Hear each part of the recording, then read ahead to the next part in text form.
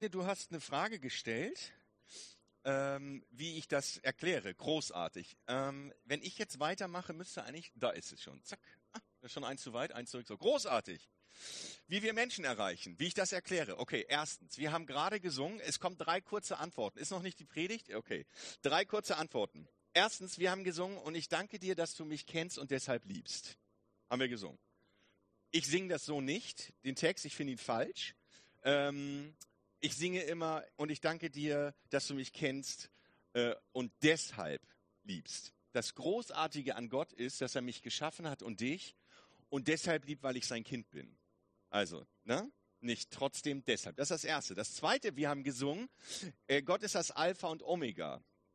Und letztens hat jemand einen Satz gesagt, den fand ich total gut. Also, das Alpha und Omega steht über Delta und Omikron. Und das ist großartig. Das Alpha und Omega, also Gott steht über Delta und Omikron.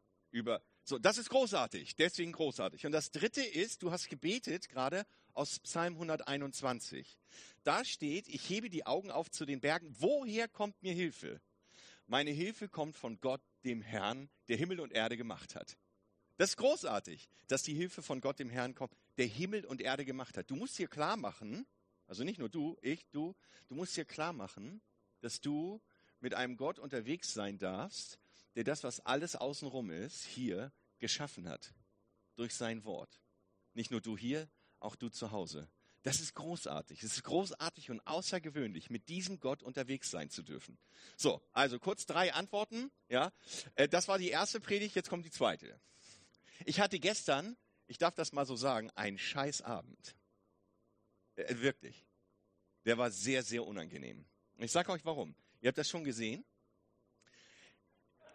Und zwar, ich bin Hamburger, ich bin Fan von dieser Mannschaft, die ist großartig, der FC St. Pauli. So, wir hatten gestern ein Spiel gegen Werder Bremen. Ein extrem wichtiges Spiel. Es geht um den Aufstieg. Und wir haben 1-1 gespielt, da könnte man grundsätzlich glücklich drüber sein, wenn es nicht eine große Ungerechtigkeit gegeben hätte. Nämlich, dass die Bremer ihr Tor geschossen haben, wo vorher in der Entstehung des Tores Hand im Spiel war. Und zwar sowas von eindeutig Hand, dass der Videoschiedsrichter gesagt hat, du musst dir das angucken, Schiedsrichter, da war klar Hand. Und er guckt sich das im Fernsehen an und es war klar Hand und er sagt, okay, ich gebe das Tor trotzdem. Das ist eine totale Ungerechtigkeit. Total. Und ich war stinkesauer.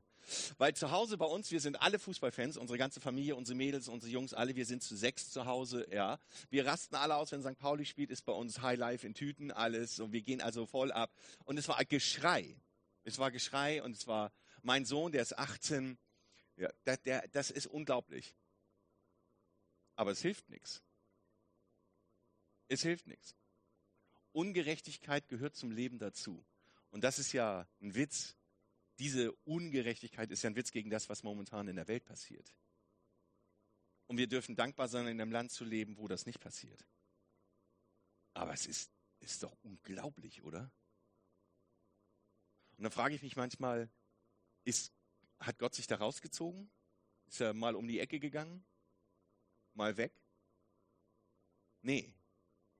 Aber hieran zeigt sich, dass Gott den Menschen selber die Entscheidung lässt, wie sie ihr Leben leben wollen.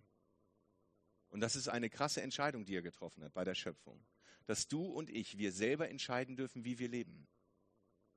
Und es gibt in dieser Welt Menschen, die anders leben, mit anderen Maßstäben, denen Menschenleben, Krieg, Tod völlig egal sind. Denen Ungerechtigkeit völlig egal sind. Und ich frage mich, wie hält Gott das selber aus, wenn wir schon so leiden? Wie hält Gott selber das aus? Und trotzdem bleibt er ein großartiger Gott, der Menschen erreichen möchte. Und du hast eben gebetet für die Menschen und fürs Land, alles richtig. Ich bete auch immer für den Putin, obwohl ich das eigentlich sinnlos finde, aber ich tue es trotzdem, weil Jesus gesagt hat, betet für eure Feinde. Und ich bete, dass sein Herz sich verändert, ohne dass ich dran glaube, dass es passieren wird. Ich tue es trotzdem, weil Jesus mir es gesagt hat. Es ist großartig, dass wir zu einem Gott beten dürfen, der Verheißung aufs Gebet gelegt hat. Deswegen tun wir das. Das Leben mit Gott in einer Welt, die durcheinander ist, herausfordernd ist manchmal nicht so ganz leicht. Und ich habe Fragen an Gott. Und Gott hat Fragen an mich und an uns und auch an dich. Und wenn wir überlegen, gemeinsam als Gemeinde, als Dirk Arendt, als Leitungskreis dieser Gemeinde, wie wir Menschen erreichen, dann hängt es damit zusammen, dass wir einen großartigen Gott haben, der dich und mich und dich erreichen will und durchs Leben gehen will. Heute noch. Wir feiern Ostern nächste Woche. Jesus ist großartigerweise für dich und für mich ans Kreuz gegangen, gestorben und auferstanden, damit du und wir etwas davon haben. Und ich finde es großartig, dass wir heute damit unterwegs sein können. So, jetzt habe ich ungefähr 7 Antworten. So, es ist großartig, wir sind mit einem großartigen Gott unterwegs. Auch wenn nicht alles glatt geht, in deinem Leben, in meinem Leben nicht und in der Welt nicht. Ich bin St. Pauli-Fan, weil ich das erste Mal in meinem Leben, ich bin einer dieser Menschen, die das erste Mal in ein Stadion gegangen sind und dann begeistert waren. So, und das war nun mal das Stadion. Ich war 13 Jahre alt und wir haben 3-1 gewonnen, ne, gegen Nürnberg. Und das weiß ich alles noch. Ich weiß noch, wie die Tore gefallen sind. Und seitdem hat mein Herz immer schon. Mein Herz ist an diesem Verein. Mein Herz ist an Jesus und auch an diesem Verein. Und es gehört dazu, zu lachen, zu feiern, zu jubeln, aufzusteigen, also glücklich zu sein, Großartiges. Und meine Frage ist, wann hast du das letzte Mal tiefe, großartige, emotional krasse Freude gespürt?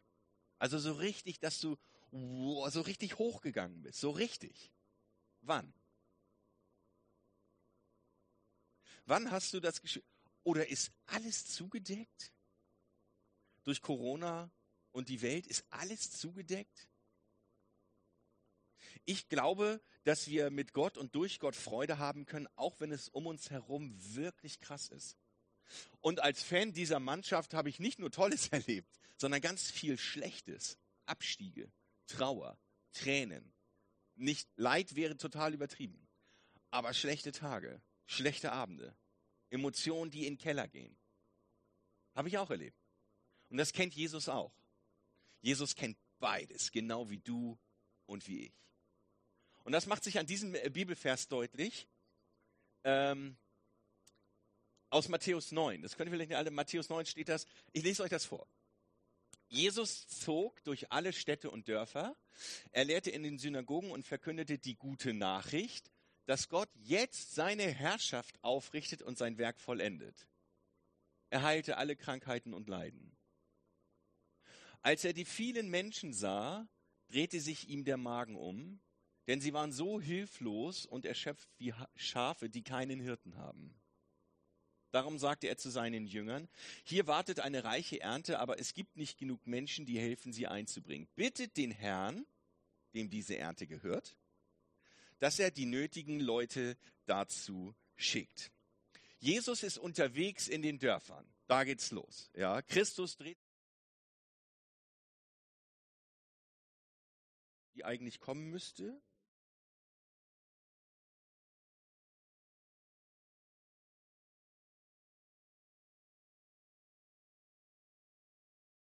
Jesus ist unterwegs in den Dörfern. Ja, die sind nicht so groß wie Markt Schwaben. Aber in den Dörfern ist er unterwegs. So. Es sind genug Leute da. Und Jesus ist krass beschäftigt. Die ganze Zeit. Total. Sohn Gottes. Kennen wir. Ja? Alle zerren an ihm. Alle wollen was von ihm. Und das kenne ich auch. Ganz beschäftigt sein. Das kennst du wahrscheinlich auch. Also beschäftigt sein die ganze Zeit. Vielleicht hattest du das in Corona ein bisschen weniger. Da waren wir unterbeschäftigt. Viele, nicht alle, viele. Unterbeschäftigt. Aber grundsätzlich kennen wir dieses Gefühl, dieses Lebensgefühl, dass wir unglaublich viel am Start haben. Dass unser Terminkalender voll ist. Und dafür muss man nicht 8 oder 49 sein oder so, sondern 18 und selbst 14 oder 9 Jahre alt. Reicht meistens heute. Das kennen wir. Das kennen wir.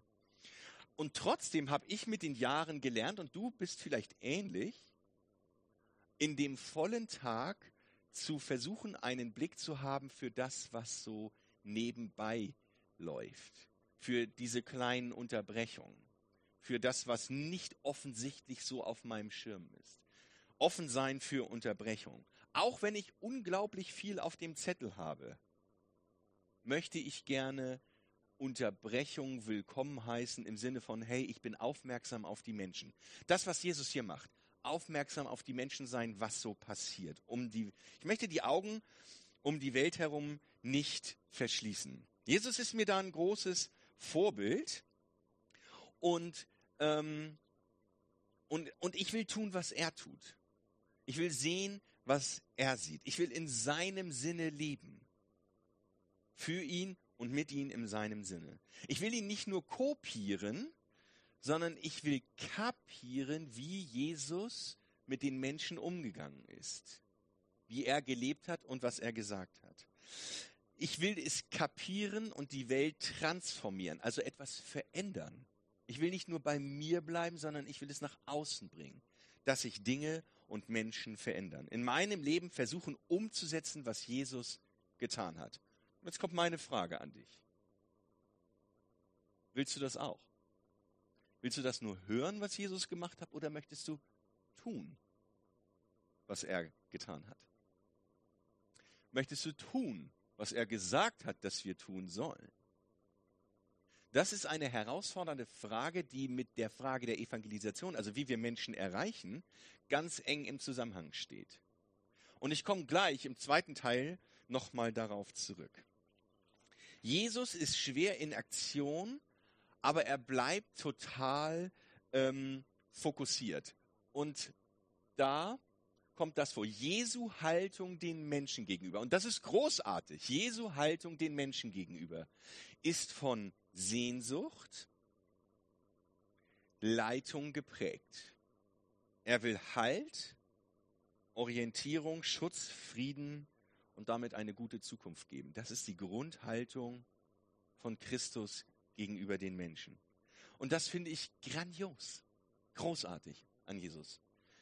Für mich und für den, der in der anderen Fankurve steht, der Sieg erlebt und Niederlagen erlebt, der Gutes erlebt und Krasses erlebt, der schöne Momente erlebt und totale Krisen erlebt. Jesus fühlt und empfindet Sehnsucht gegenüber uns, dir. Und er will leiten durch unser Leben. Und das drückt sich aus in diesem Satz. Das hatte ich eben schon gesagt. Als er die vielen Menschen sah, drehte sich ihm, also Jesus, der Magen um. Denn sie waren hilflos und erschöpft wie Schafe, die keinen Hirten haben. Und wer ein bisschen was so kennt aus den Bibelübersetzungen, wird vielleicht merken, das steht da so nicht. Nee, das steht da so nicht. Also wer Martin Luther liest, 1984, da steht das Wort Mitleid. Aber Mitleid und es drehte sich ihm der Magen um, sind für mich zwei unterschiedliche Dinge. Mitleid ist emotionslos und distanziert. Aber das Wort, was da steht, gibt es nur ein einziges Mal im Neuen Testament. Da steht, Jesus drehte es den Magen um. Und zwar nicht im Negativen, sondern weil er Sehnsucht hat. Hilflos und erschöpft. Das ist das, was Jesus um sich herum sieht. Hilflos und erschöpft. Und das dreht ihm den Magen um. Ey, die haben keinen Hirten, die haben keinen Menschen, die haben keinen Gott, wo sie angeleitet werden. Keinen Hirten. Psalm 23, das ist der Hirtensatz, Hirtenvers, Hirtenabschnitt überhaupt schlechthin. Der Herr ist mein Hirte. Sie haben keinen Hirten und Jesus leidet darunter. Jesus leidet darunter. Also, drehte sich ihm der Magen um. Die er da im Blick hat, sind nicht die Christen. Die gab es damals noch gar nicht. Es gab Juden und viele, die total durcheinander waren mit zig anderen Religionen. Also das ist wie heute. Da waren viele Leute drumherum, die alle möglichen religiösen Gedanken, Gefühle und Ausübungen hatten im Leben. Alles Mögliche. Unsere Welt hat sich nicht so krass geändert zu der Welt von damals, außer dass wir irgendwie mit Handys und Technik und diesem ganzen Gedöns, okay, ja. Aber dass Menschen unterwegs sind mit verschiedenen Religionen oder einen Gott suchen und eine innere Sehnsucht haben nach etwas, was über ihnen steht, das ist genauso geblieben. Und Gott stillt und will diese Sehnsucht stillen. Nicht nur bei dir, sondern auch bei deinem Nachbarn, der nicht hier sitzt. oder dem Fan in der anderen Kurve oder den du total schwierig findest, was übrigens häufig Nachbarn sind. Also ich kenne solche Nachbarn. Und wenn du keine kennst, bist du vielleicht der Nachbar. Dann sollten wir umso mehr überlegen, ob wir nicht auf das achten sollten, was Jesus, das so am Rande jetzt, da hast du verstanden. Ja. Corona hat vielen den Boden unter den Füßen gezogen. Das hat vieles verändert, ja. Denn eine der großen Fragen, die daraus entstanden sind, ist ja, wer bin ich eigentlich, wenn ich keine Bestätigung mehr zum Beispiel durch meine Arbeit bekomme? Was macht mich eigentlich aus, wenn ich meine Leistung nicht mehr erbringen kann und sie nicht wesentlich ist, um mein Ego aufzupuschen? Wer bin ich eigentlich und wer liebt mich eigentlich, wenn ich ganz alleine zu Hause sitze und keiner mich sieht? Und wer bin ich eigentlich? Gibt es eigentlich überhaupt jemand, für den ich interessant bin? Ich kenne diese Gedanken alle. Corona war übel. Für mich. Für die meisten von euch wahrscheinlich auch. Dieses Rumsitzen, nicht mit Menschen zusammen sein, ist schrecklich gewesen. Schrecklich, schrecklich, schrecklich. Und daraus entstanden dann andere Fragen. Wo gehe ich eigentlich hin, wenn ich Angst habe und keiner da ist? Wo gehe ich eigentlich hin mit meinen Herausforderungen, wenn keiner da ist? Oder wenn die äußeren Herausforderungen viel größer sind als meine eigenen? Wo gehe ich eigentlich hin? Was mache ich eigentlich in so einer Pandemie? Was mache ich eigentlich? Wer bin ich eigentlich? Was, wenn ich auf der Verliererseite stehe? In der Fankurve des Gegners, der verliert? Was mache ich eigentlich? Jesus dreht sich innerlich der Magen um, wenn er Menschen sieht mit diesen Fragen, die keinen Hirten haben. Keinen Hirten, Unruhe. Und um uns herum leben zigtausende davon. Millionen, die keinen Hirten haben. Und Gott ist großartig, weil er sie erreichen möchte. Und er will nicht ohne dich. Er könnte ohne dich, auch ohne mich, aber er will es nicht. Und das ist großartig, dass du als Einzelperson und du, FEG Markt Schwaben, als Gemeinde und du, der du zu Hause sitzt, dass Gott sagt, ich will mit dir, nicht ohne dich. Es ist großartig. Warum ist das großartig? Weil dieser großartige Gott es dir zutraut, mit ihm im Boot zu sitzen, um Menschen zu erreichen. Er sagt, das, was du hast, der du bist, das ist großartig. Ich habe dich super gemacht. Also komm mit, steig ein ins Boot. Komm mit, fahr mit, fahr mit. Die gute Nachricht bei Gott ist doch das, dass das, was mal war, nicht mehr ist. Das, was Vergangenheit ist, sich durch ihn verändert in der Zukunft. Wir müssen nicht mehr tun, weil es getan ist. Und nächste Woche, Ostern, ja, es ist getan. Alles, was nötig ist, das ist großartig, mit einem Gott zusammenzuleben, der sagt, ich habe alles für dich getan. Und wir laden Menschen ein zu Christus. Alles ist getan. Du musst nichts mehr tun. Du musst nichts mehr tun. Du musst nichts mehr tun. Alles ist getan. Für das, was wesentlich ist im Leben. Für das, was wesentlich ist, um mit Gott zusammenzuleben. Für das, was wesentlich ist, um denjenigen an der Seite zu haben, ganz nah ist, der Hirte ist, der Hilfe ist. Woher kommt mir eigentlich Hilfe? Meine Hilfe kommt von Gott, dem Herrn, der Himmel und Erde gemacht hat. Christus will selber Fixpunkt sein, Orientierungspunkt. Er sagt immer, guckt auf mich, macht es wie ich, hört mir zu und tut, guckt auf mich. Er ist der Fixpunkt. Er lehrt die gute Nachricht. Ich habe dich nicht vergessen, sagt Gott. Er freut sich über uns, wenn wir das anderen miterzählen. Gott hat dich nicht vergessen. Das Alte gilt nicht mehr, siehe, Neues ist geworden. Ich habe einen Satz mitgebracht, einen weiteren. Gott ist wichtig, wer mein Nachbar ist, nicht was er tut. Also Gott ist wichtig, wer dein Nachbar ist, nicht was er tut. Weil es bei Gott nicht darauf ankommt, das Richtige zu tun. Weil das Richtige alles schon getan ist. Es kommt nicht darauf an, dass du richtig handelst. Das ist Altes Testament, das ist Judentum. Das ist das, wir müssen richtig handeln, damit Gott uns liebt. Wir müssen richtig viel reinhauen, damit Gott uns liebt. Nein, es ist nicht so. Gott hat alles getan, weil er uns liebt. Und das ist großartig. Das dürfen wir feiern. Gott ist nicht wichtig, was mein Nachbar tut. Oder der Mensch, der nicht mit ihm lebt. Gott ist wichtig, wer dieser Mensch ist. Was ist deine Haltung anderen Menschen gegenüber? Also nicht die äußere Haltung. Die können wir ja sehen. Aber was ist deine innere Haltung Menschen gegenüber, anderen Menschen gegenüber? Immer wenn unsere Nachbarn da sind, die unter uns, wir haben mehrere Nachbarn im Haus, wir wohnen in so einem 7-Parteien-Haus, immer wenn unsere Nachbarn unten da sind, glücklicherweise nur 6 Monate im Jahr, ja, die anderen 6 Monate springen die irgendwie in der Côte d'Azur rum oder in ihren Weinbergen oder es ist wirklich crazy. Aber immer wenn sie da sind, höre ich sie und zwar jeden Abend, weil die ultra laut entweder den Fernseher anhaben oder Radio oder telefonieren. Ultra laut.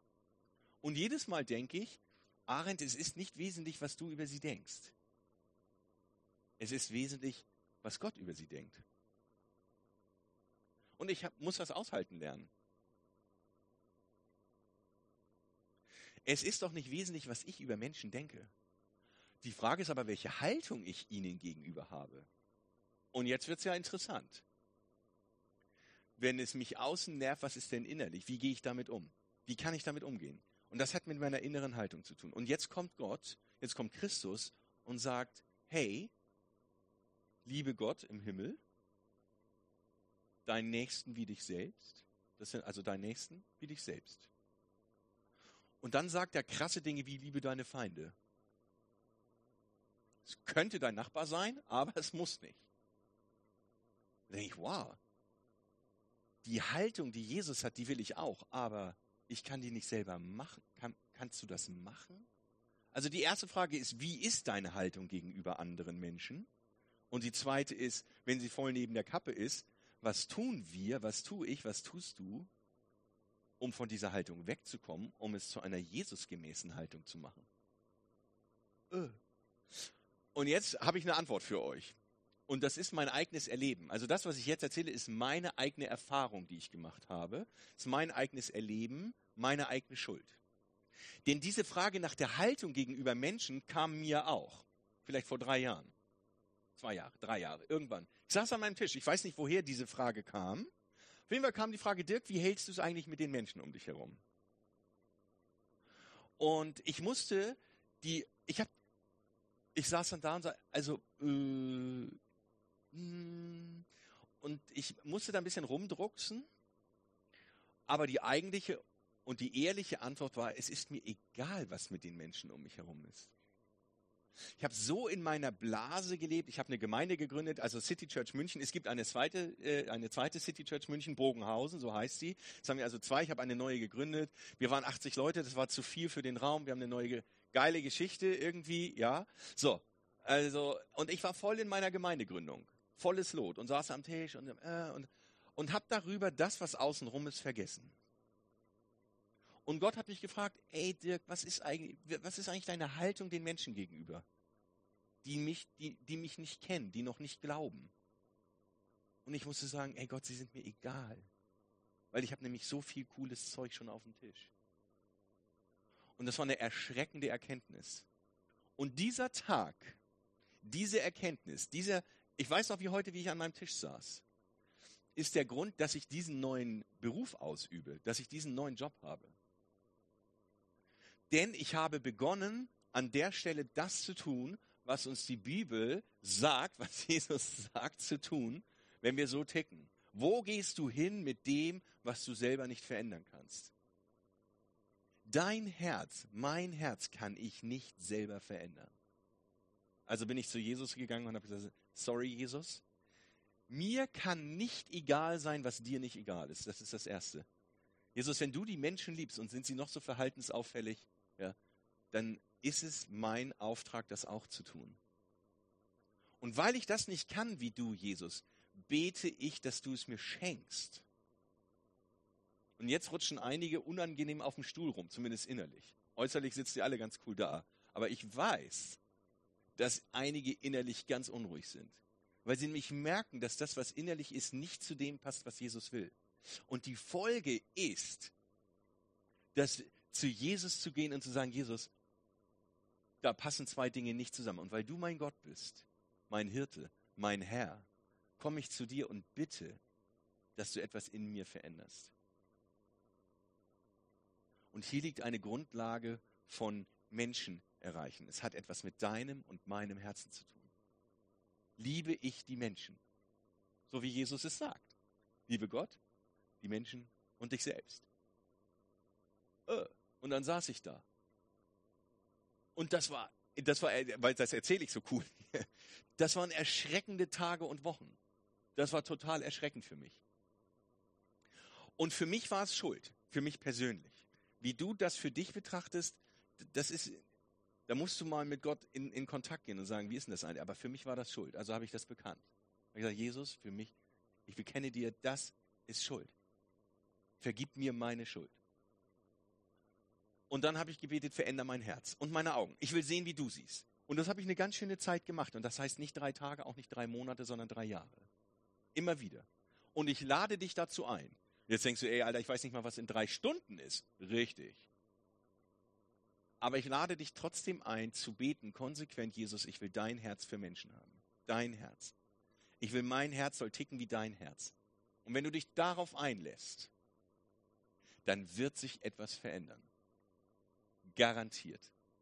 Weil Jesus einen bittenden Menschen, ein bittendes Herz niemals abweist. Sagt doch die Jahreslosung, ne? Der zu mir kommt, den werde ich nicht abweisen. Manchmal sehen wir das nur von Menschen, die keine Christen sind. Ah, Jesus, ich komme zu dir. Und Jesus, hey, komm. Das bedeutet vor allen Dingen für Menschen, die Christen sind, dass sie nicht abgewiesen werden von Jesus mit ihren Bitten. Und schon gar nicht um ein verändertes Herz. Weil Gott großartig ist. Das ist großartig. Er sagt ja nicht, ja, schade, du Assi. Ha, tschüss. Pech gehabt. Bye, bye. Wir sehen uns im Himmel wieder. Hau rein. Gut, dass wir uns mal gesprochen haben. Nein. Jesus ist großartig und anders. Er sagt, du komm, du willst was von mir? Komm. Hey, komm. Und wisst ihr, warum Beten manchmal so lange dauert? Also bei mir habe ich das Gefühl, dass Jesus sagt, Dirk, meinst du es wirklich ernst? Wenn du es ernst meinst, muss es, also nicht so im Vorbeigehen. Meinst du es wirklich ernst? Bist du dir über die Konsequenzen? Ja. Nein, bin ich mir nicht klar. Nein, bin ich mir nicht. Ich bete es trotzdem, weil du gesagt hast, Jesus, dass ich das tun soll. Also tue ich es. Ich bin gehorsam an der Stelle. Und es verändern sich Dinge. Saba. Krass. Ich lade dich ein, an diesen großartigen Gott, der so zu dir steht, heranzugehen und zu sagen, Jesus, ich bitte dich, was ist denn eigentlich meine Haltung? Und wenn du deine eigene Haltung nicht kennst den Menschen gegenüber, dann frag Gott, was ist eigentlich meine Haltung? Zeig mir mal meine Haltung den Menschen gegenüber. Denen, die dich nicht kennen, denen, die dich kennen. Zeig mir mal meine Haltung. Wie ticke ich eigentlich? Also das ist jetzt mehr für die Männer, ne? Die Frauen wissen, wie sie ticken. Die Männer. Wie ticke ich eigentlich? Also nicht, wie du denkst, sondern wie du fühlst. Was hier ist. Und Gott wird es dir zeigen, weil er ein großartiger Gott ist. Und weil er möchte, dass Menschen erreicht werden, die ihn heute noch nicht kennen. Hier in Markt Schwaben, bei mir in München, in Deutschland, in der ganzen Welt. Man kann... Nee, erzähle ich nicht. Ich hatte gerade eine Idee, was zu erzählen, aber das erzähle ich nicht, ist nicht dran. Okay, also machen wir weiter. So, was machen wir jetzt damit? Jetzt ist ja die Frage, was hast du eigentlich erwartet an diesem Tag, als du so hier reingekommen bist? Die schöner Gottesdienst, ja, wir haben Gast, okay. Ja, hast du gedacht, dass dir jemand auf die Füße tritt? Wahrscheinlich nicht, vielleicht nicht. Dass Gott anklopft und bei dir auf die Schulter tippt und sagt, da gibt es einen Punkt oder 2, ey, lass uns mal drüber nachdenken, komm du mal zu mir und wir machen das in Ruhe nach dem Gottesdienst, in der Woche danach, in den Tagen danach. Wenn du das nicht erwartet hast, dann sage ich, okay, that's life. Aber was du erwartet hast, ist vielleicht, da kommt jemand und es geht darum, Menschen zu erreichen, vielleicht kann er mir erzählen, wie es geht. Richtig. Das kann er. Und das macht er auch ganz kurz. Ja, weil wenn deine Herzenshaltung schon klar ist, kriegst du zumindest 2, 3 gute Anweisungen dazu. So, jetzt springe ich kurz. Ich muss wahrscheinlich ganz kurz... Ach ja, das ist auch ein cooler Satz hier, oder? Wenn wir nicht das Herz für Menschen haben, wer hat es dann? Also Die anderen können es nicht haben, weil sie Gott nicht kennen. Also wenn du es nicht hast, wer hat es dann? Man könnte auch sagen, wenn Menschen nicht Gnade in der Gemeinde finden, wo finden sie es dann? Gemeinde ist nicht der Ort der Verurteilung, sondern der Gnade. So, okay, ich springe mal kurz. Mensch, Schlüssel zu den Menschen. Schlüssel zu den Menschen. Und das ist total easy. Es gibt immer Leute, hallo. Es gibt immer Leute, die sagen, ey, wie mache ich das? Ich weiß gar nicht, was ich erzählen, was ich machen soll. Wenn Menschen nicht glauben und ich komme mit ihm ins Gespräch, was mache ich denn eigentlich? Es gibt coole Ideen. Total einfach, ganz niederschwellig. Pass auf. Es gibt einen Bibelvers, im Kolosserbrief, Kolosser 4, 2, 3 und 6. Ich habe das ein bisschen gerafft. Da gibt es 2, 3 Anweisungen, wie das läuft. Lasst nicht nach im Beten. Jetzt könnte man eigentlich schon aufhören und weiter predigen. Aber werdet nicht müde darin und tut es, nämlich das Beten, immer mit Dank. Betet dabei auch für uns, dass Gott uns eine Tür öffnet für seine Botschaft. Wenn ihr Außenstehenden über euren Glauben Auskunft gebt, so tut es immer freundlich und in ansprechender Weise. Bemüht euch für jeden und jede die treffende Antwort zu finden. Und deswegen ein paar ganz kurze Dinge zu dem, wie der Schlüssel zu den Menschen ist. Das erste ist das Gebet für offene Türen. Jetzt steht immer, die Überschrift steht immer hier unten. Okay, ihr könnt es vielleicht nicht so gut sehen. Gebet für offene Türen ist das erste. Gebet für offene Türen. Das steht ja im Bibeltext drinne. Da steht, betet dabei auch für uns, dass Gott uns eine Tür öffnet für seine Botschaft. Also, Gott schenke mir die Möglichkeit, irgendwie, auf irgendeine Art und Weise, etwas von dir zu zeigen oder zu erzählen. Bitte schenke mir offene Türen. Das ist das erste Gebet. Also bete ich für offene Türen. Das klingt alles so simpel, aber ich tue nur das, was da steht. Ich bete um offene Türen. Also tue ich das seit geraumer Zeit und auch für ganz spezielle, besondere Menschen. Denn das ist das Zweite. Also der erste Schlüssel, ey, du redest noch gar nicht mit irgendjemandem, sondern du fängst erstmal an zu beten. Eine offene Tür. So, zu wem? Ja, Gebet für offene Augen, wer schon da ist. Also schenke mir ein offenes Auge für den. Ey, du musst gar nicht weit durch die Gegend springen, sondern guck, wer ist denn eigentlich in deinem Umfeld? Wer ist direkt da? Wer ist direkt um dich herum, bei dem wo es irgendwie etwas gibt, was resoniert? Ich habe da 3 Leute. 3 Leute. Aus dem Haus und aus meinem Fußballverein. Und da bete ich lange schon dafür, dass sich Türen öffnen. Und es öffnen sich Türen, noch nicht so, wie ich mir das wünsche. Ob die zum Glauben kommen, ich weiß es nicht. Aber ich bete dafür, dass sie Jesus kennenlernen. Ich bete dafür. Und ich möchte ein Teil dieser Geschichte sein. Ob sie irgendwann die Entscheidung treffen, das müssen sie selber entscheiden. Dafür, das kann ich möchte nur alles tun dafür, dass sie die Möglichkeit haben. Also bete ich für offene Türen, für offene Augen und für sie. Wer ist eigentlich dein Nächster, wer schon da ist? Ist es euer Postbote, ja, DHL, GLS, UPS, wer auch immer? Ist es vielleicht dein Nachbar? Ich erzähle euch eine interessante Geschichte. Also offene Türen. Unser Nachbar kam rein. Kann sein, dass er jetzt zuguckt. Ich glaube es nicht, aber vielleicht. Unser Nachbar kam rein und sagt, Dirk, ich möchte mit dir die Alpen überqueren. Matthias, das ist ganz nett. Aber weißt du, was das bedeutet? Also, ich habe keine Ahnung. Ich habe noch nicht mal ein Fahrrad. Also ich fahre Rennrad noch. Also ich spiele Fußball, fahre Rennrad und sowas alles. Also ich habe kein Rad, aber ich habe gedacht, ich habe da mal Bock drauf. Das ist eine super Sache, aber weißt du auch, was das bedeutet? Nein. Okay, jetzt bin ich organisatorisch und planungsmäßig irgendwie unterwegs und habe angefangen zu planen. Also da war eine offene Tür. Also bin ich da durchgegangen. So, da ich mit Fahrrädern umgehen kann, habe ich ihm einfach ein Fahrrad gebaut. Jetzt hat er schon mal ein Fahrrad. Und jetzt habe ich geplant und jetzt haben wir einen Plan, dass wir über die Alpen fahren. Das Problem ist nur, dass wir nicht genau wissen, ob wir das können von unserer Kraft her. Also planen wir mal. Das habe ich nicht gemacht, aber ich bin drauf eingestiegen und der Matthias und ich, wir sind jetzt gemeinsam unterwegs und überlegen, so, über die Alpen zu fahren. Und das wird Granate. Weil ich ja die ganze Zeit Möglichkeiten habe zu beten und sage, ey, wir brauchen Bewahrung, weil du nicht Fahrrad fahren kannst. Ich kann Fahrrad fahren, ich habe Radsport gemacht, ja, aber wie der bei 16 Grad bergab mit 20 Kilo auf dem Rücken, ob der um die Kurve kommt, das weiß ich ja nicht. Also beten wir. Das ist schlau. Finde ich. Er wahrscheinlich auch. Also da tut sich irgendwas auf. Ich habe es nicht gemacht, ich bin drauf eingestiegen. Gebetet für offene Türen, da kommt etwas, ich tue etwas. Oder eine andere Geschichte. Ich habe gebetet, gemacht und getan bei jemand anderem. Da kommt etwas plötzlich, es tut sich eine Tür auf, eine kleine. Das ist die erste Tür, das ist nicht die letzte Tür, das ist die erste Tür für mich, die sich öffnet.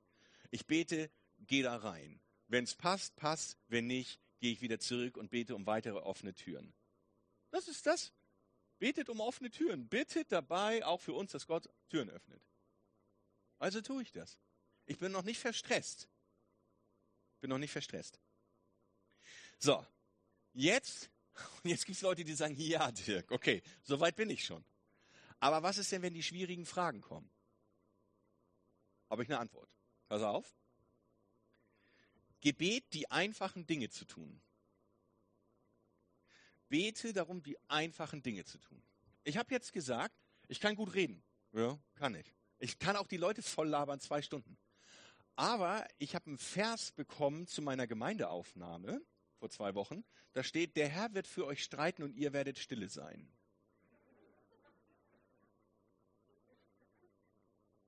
Ja, ihr lacht. Das ist mein Weg mit Jesus. Also, was habe ich gemacht? Ich habe mich entschieden, weniger zu reden mit den Leuten, sondern mehr zu handeln. Also rede ich nicht mehr auf Krampf. Ich verkrampf auch jetzt nicht mehr plötzlich, sondern ich lasse das Gott einfach mal machen, was da so kommt. Ja? So.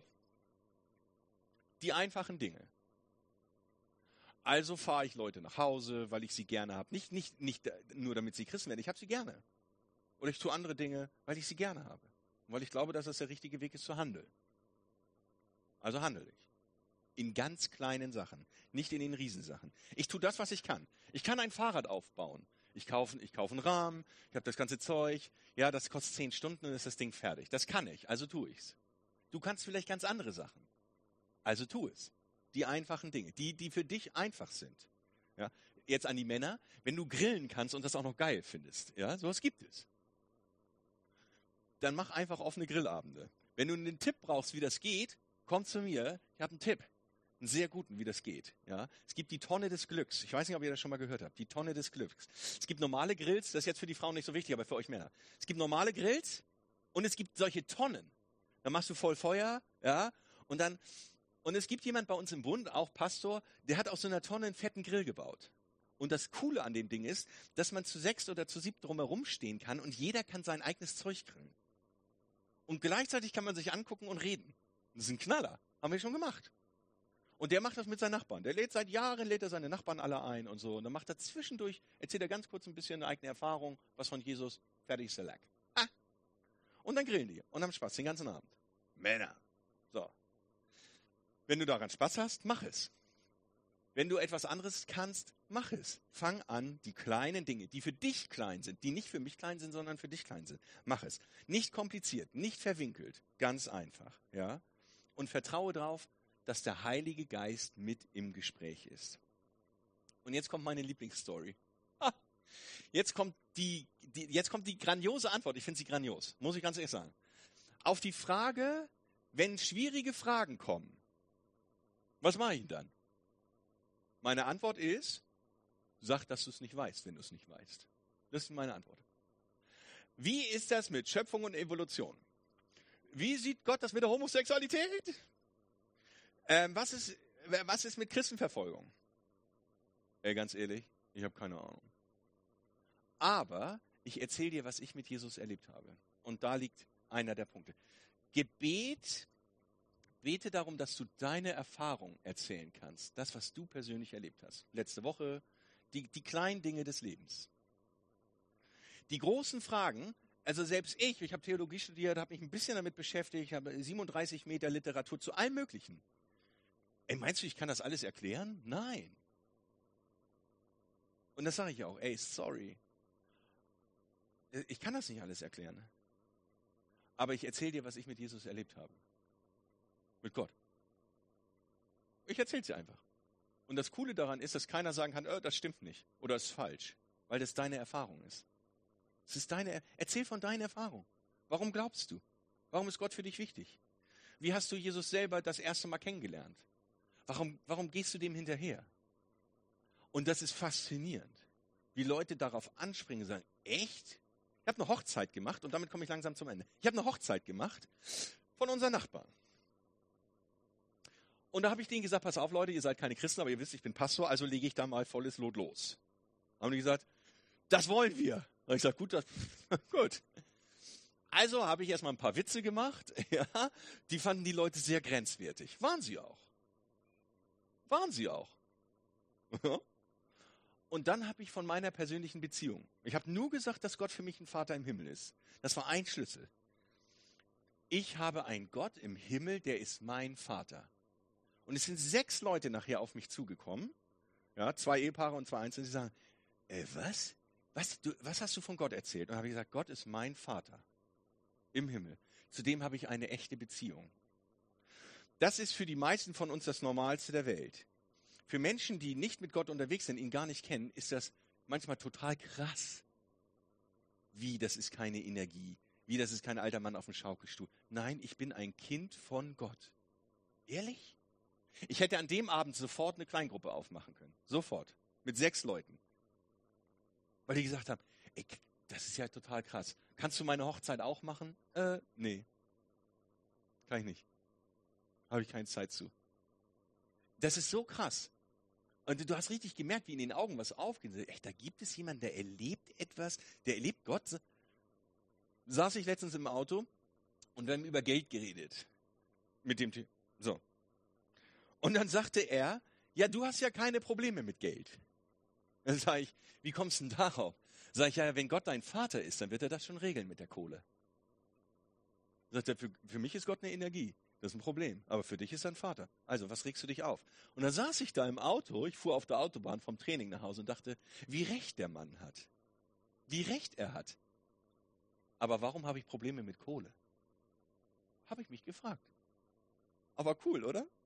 Der weiß schon eine ganze Menge. Das ist super. Ich freue mich darüber. Das ist eine Tür.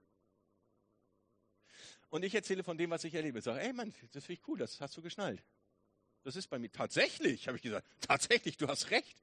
Ich bin überrascht von dir, Gott. Also jemand erzählt mir die Wahrheit und das hängt nur mit diesem Gebet für offene Türen zusammen und das durchzuhalten. Deswegen will ich dir Mut machen. Wir haben es mit einem großartigen Gott zu tun. Erzähl die einfachen Dinge, was du erlebt hast. Erzähl nicht die theoretischen Dinge. Und dann, als letztes, bete darum, dass du die Geschichten von Jesus erzählen kannst. Dass du irgendwann an den Start kommst, die Geschichten von Jesus zu erzählen. Die einfachen. Also Lukas 15 hast du gesagt heute, Regine. Ich finde Lukas 15 großartig. Die 2 verlorenen Söhne. Also Luther sagt natürlich, der verlorene Sohn, es sind leider 2 verlorene Söhne. Ja? Und im Englischen steht da der verschwenderische Sohn und nicht der verlorene Sohn. Ein Verschwender noch ein Assi. Und Gott sagt, komm her. Und guckt und wartet. Und wartet. Großartig. Wir können also eigentlich sind das ja 3 Männer und ein Hof. Ist das ja eigentlich, Lukas 15, ne? Das sind 3 Männer. 2 Söhne und ein Vater, das sind schon mal 3 Männer. Und die wohnen auf dem Bauernhof. Denn das war damals so. Also 3 Männer und ein Hof. Wollen wir mal gucken, was auf dem Hof abgeht. Na, da haut einer ab. Will das Erbe. Oder Zachäus. Komm vom Baum runter, ich will bei dir heute essen. Die Zöllner waren die Oberassis der damaligen Zeit. Also die Ober. Das sind schlimmer als die Dealer heute. Wenn du Dealer bist, ist schlecht, kommst schlecht weg heute. Hier, ja. Also noch schlimmer als die Dealer, also die Drogen verkaufen an Kinder und so. Da waren die Zöllner noch 7 Stufen drüber. Übel. Das war das übelste Volk ever. Und was macht Jesus? Er geht hin und sagt, hey komm, wir werden essen. Essen ist die krasseste Gemeinschaft im Alten Testament, im Judentum. Was sagt Gott? Hey, lass uns, wenn es soweit ist, ich bin bei meinen Leuten noch nicht so weit. Ich bete darum, offene Tür. Lass mich was von dir erzählen. Und dann will ich einen Schritt weitergehen und irgendwann sagen, lass uns gemeinsam beten. Komm, ich bete und wir laden mal Gott ein und was passiert. Das ist meine Idee. Ob es so sein wird, weiß ich nicht, weil ich nicht weiß, ob Gott da eine Tür öffnen wird. Aber irgendwas wird hoffentlich weitergehen. Es ist eine offene Geschichte.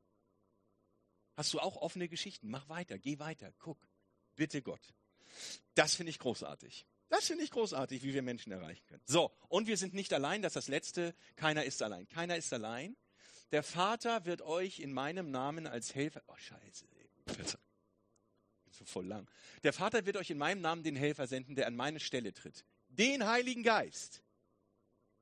Der wird euch alles Weitere lehren und euch an alles erinnern, was ich selbst schon gesagt habe. Du bist nicht allein, weil in dem Moment, wo wir Christen werden, also Ja sagen zu Jesus, bekommen wir den Heiligen Geist. Gott selber lebt in Form des Heiligen Geistes in mir. Du bist also nicht alleine. Der Helfer, da steht der Helfer, der Unterstützer, Supporter, Anwalt. Den hast du, wenn du mit Christus unterwegs bist. Also bitte, Heiliger Geist, bitte. Jesus, schenk eine offene Tür, ich bin nicht alleine. Und dann gehen und gucken, was passiert. Und ich weiß, dass das für mich leicht ist, weil ich das witzig finde. Und ich weiß auch, dass das für viele schwierig ist, weil sie es nicht witzig finden. Keinen Spaß daran haben. Das schwer finden. Das sehe ich ein. Aber es nützt nichts. Es nützt nichts. Deswegen, der wird euch alles Weitere lehren und euch an erinnern. Und heute hatte ich so eine kleine Erinnerungsfunktion. Ich weiß nicht, was der Heilige Geist heute bei dir erinnert hat, was neu aufgebrochen ist oder was er von unten hochgeholt hat, das weiß ich nicht. Das ist auch seine Verantwortung. Also, der Heilige Geist bereitet vor und hilft. Was bedeutet das? Kannst du einen weitermachen? Das ist eigentlich ein Fragezeichen. Was bedeutet das für uns als Gemeinde? Ist die Frage, die ich am Ende in den Raum stelle. Denn eigentlich möchte ich nicht nur, dass du persönlich dir darüber Gedanken machst, sondern auch ihr als Gemeinde, gemeinsam. Marc Schwaben, hey, wir sind unterwegs als Gemeinde. Was heißt das alles für uns als Gemeinde? Glaube heißt immer auch in einem Kontext von Gemeinde unterwegs sein. Deswegen ist es wichtig für die zu Hause sind, dass ihr quasi wieder in die Gemeinde kommt. Weil das der Ort ist, durch den Jesus auch wirken will natürlich. Nicht nur durch dich persönlich, durch dich persönlich. Deswegen, ich lade dich ein, mit mir jetzt eine kurze Zeit der Stille zu haben. Okay? Und dann bete ich. Und wahrscheinlich werde ich um offene Türen beten oder irgendwie. Und ich werde dir eine Zeit lassen, der Stille, wo du selber für dich beten kannst. Was jetzt bei dir im Wesentlichen auf dem Herzen liegt. Okay? Ich danke dir, Jesus, dass du großartig bist, außergewöhnlich, dass du auf die Erde gekommen bist, um zu sterben. Das feiern wir nächste Woche. Vielen Dank dafür. Vielen Dank dafür, dass wir beten dürfen. Dass Menschen dich kennenlernen. Für offene Türen. Für Situationen. Danke, dass du ein großartiger Gott bist, der zugewandt ist, der Hilfe ist. Der mich kennt und mein Leben. Und ich darf dein Kind sein. Du bist mein Vater, Gott. Ein großartiger Vater, der 1000-mal besser ist als mein Vater hier auf der Welt. Und wenn wir jetzt beten, Jesus, im Herzen, ganz alleine, ganz still für uns, dann danke ich dir, dass wir sicher sein dürfen, dass du das wirklich hörst.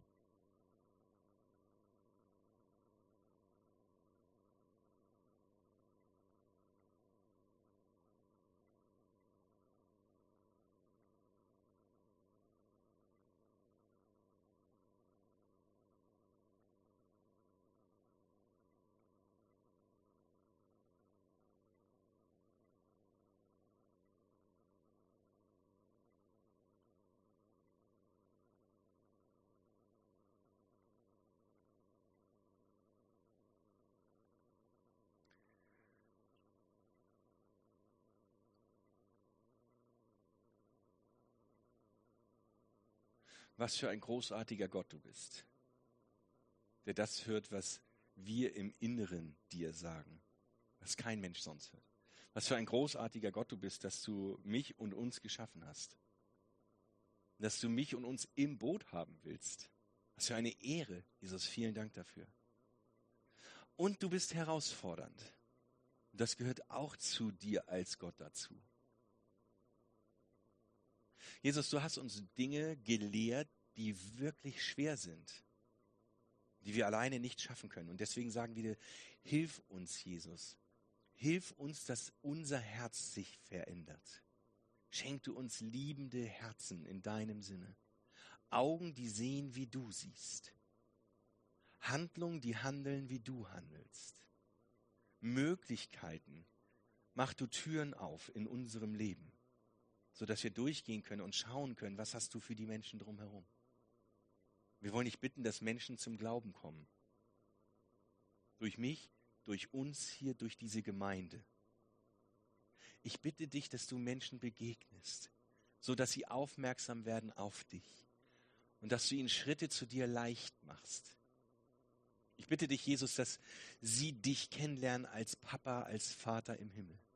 Als dieser großartige Gott, der steht auf der Veranda und guckt, dass die Menschen zurückkommen und sie umarmt und Ringe gibt und Klamotten gibt und all das, was sie brauchen, um gut zu leben. Vielen Dank, Gott, dass du so ein Gott bist. Und ich bete dich an, Jesus Christus, dass du diesen Vater dass du das ausgelebt hast, wie Gott ist und dass wir es ja an dir sehen können.